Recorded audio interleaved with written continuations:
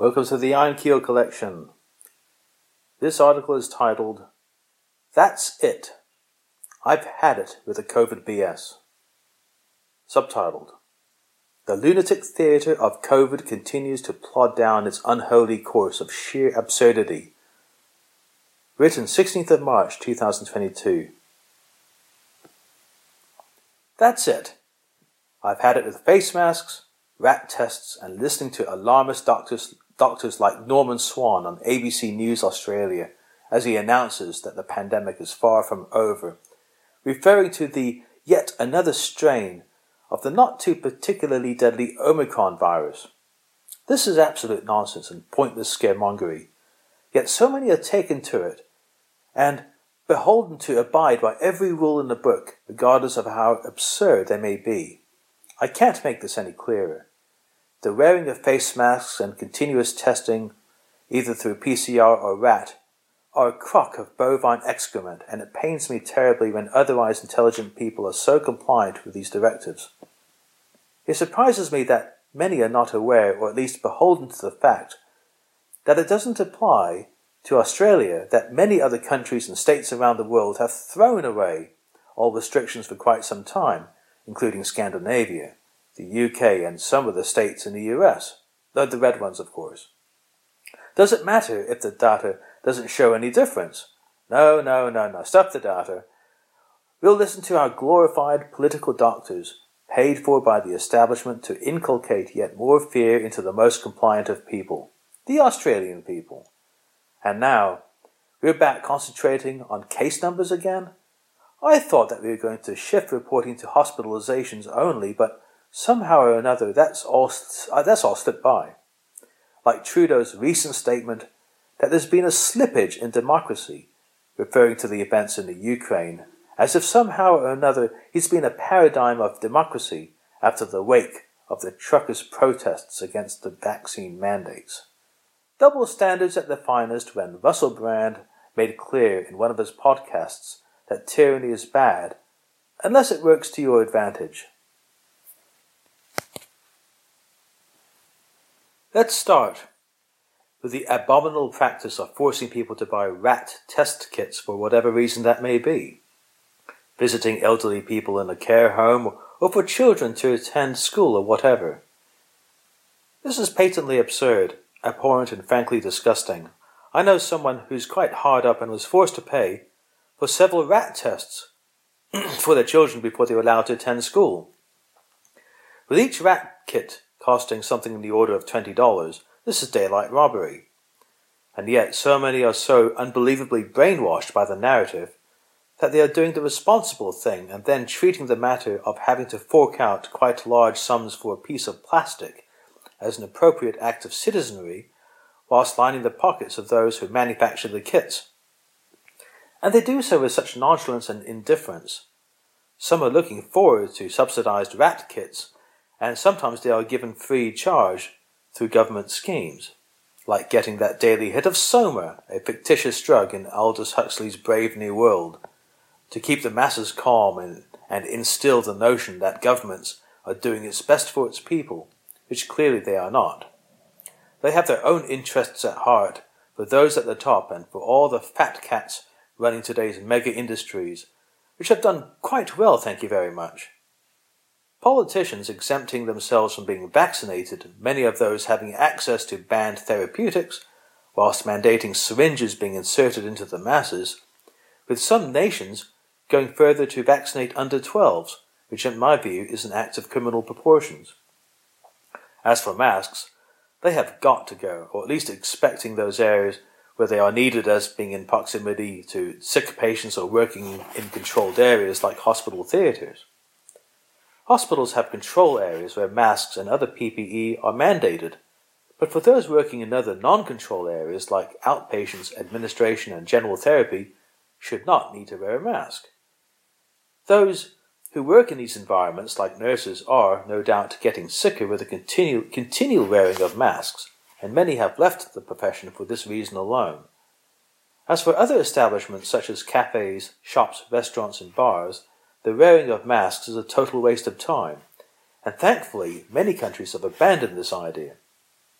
Some nations, like Sweden, never bother to do this at all, due to the lack of any credible evidence to suggest that masks work. Australia doesn't know what the hell to do.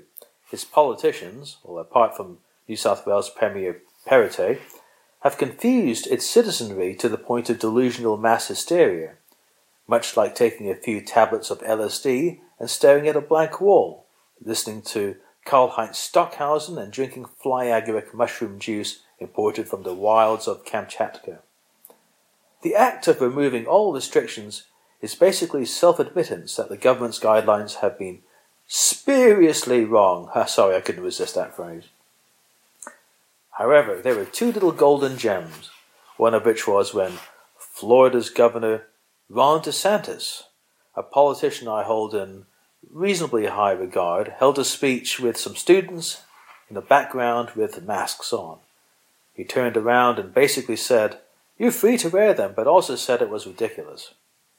Some of the students took them off and started smiling, something that we all need as of late, especially our young children who will be emotionally scarred from all this, and anybody who suggests otherwise better start reading books about children's mental health.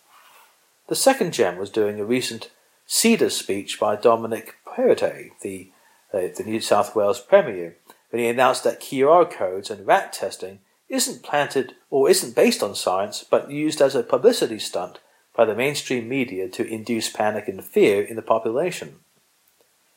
Well, I bet that really pissed off a lot of the other panic inducers, but not to worry, the others will double down on their efforts to try to frighten us. Barring exceptional circumstances, I do not wear masks or more appropriately face nappies. On the train, half the passengers are wearing face masks below their noses anyway. They cover their mouths for fear that not wearing a mask at all will attract being ostracized. I couldn't care less. Most of us are vaccinated anyway, but that doesn't seem to be stopping the virus, so what's the bloody point of wearing a mask? Seeing the risks of taking a series of non-mRNA COVID vaccines as minimal, I opted to do so, as it seemed to make sense considering my age and my history of pneumonia, but in reality, I would be out of a job as my workplace has been forcing vaccine mandates. Those wearing masks at restaurants need to reassess the powers of logic, in my opinion. Going to restaurants is an optional activity, and those who are concerned with the spread of the virus should not be going to the restaurant. Period. Moreover, those who signal to others that they should wear a mask in a restaurant should carefully consider if they should be at a restaurant, or for that matter any public place they do not need to be in. Go home and sit in the corner while the world passes you by. There was nothing more ridiculous when my wife and I were having a nice conversation at a restaurant, and a gaggle of sheep waltzed in with their surgical masks on before they all took them off when they were sat at a table very near to ours. There's usually a good reason for following rules, but this marked the exemplification of idiocy.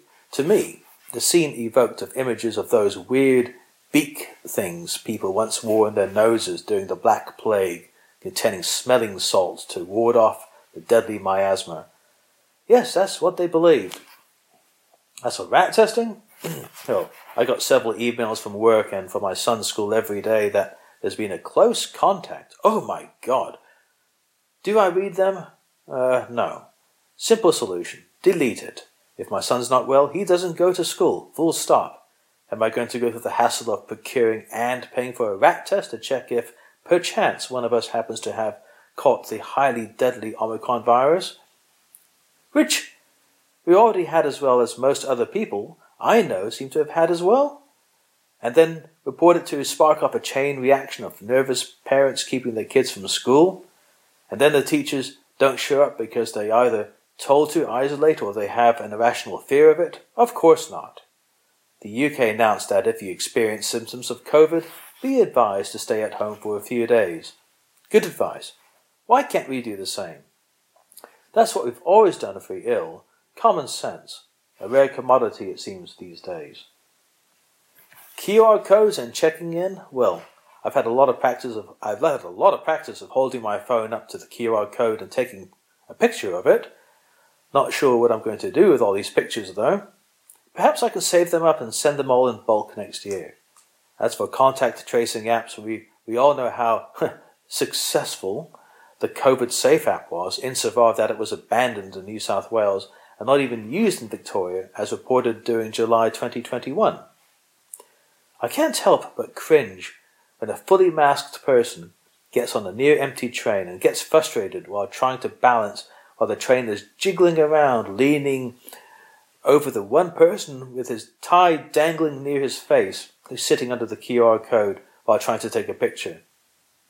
If it was me sitting there, I'd be so tempted to yank down the tie hard and admonish him for breathing his germs all over me, but I'd probably just mutter out something sarcastic instead. "Oh, lovely tie you have there, sir. Did you manage to brush your teeth this morning?" Or am I still on track to predict that this will all be forgotten by July? I don't know anymore. Whereas countries like Sweden have vindicated themselves as being highly successful in their COVID policies over the last 2 years, China recently just locked down 30 to 50 million of its citizens in its northeast provinces due to a new strain of Omicron. All this, even though a comprehensive Johns Hopkins report in January 2022 concluded that lockdowns had virtually no effect at all in controlling the spread of the virus. Remember that we've had 2 years of data to support this. Judging from the responses on social media feeds, the already screwed up and brainwashed masses in Oceania, a double reference to Australia and Orwell's fictitious state, are advocating for banning flights from China once again. The very same who wanted to ban flights from China during early 2020. Haven't we learned anything? For Christ's sake, the new strain is already here. Yes, we certainly have a new pandemic, that's for sure. But it's not from a virus.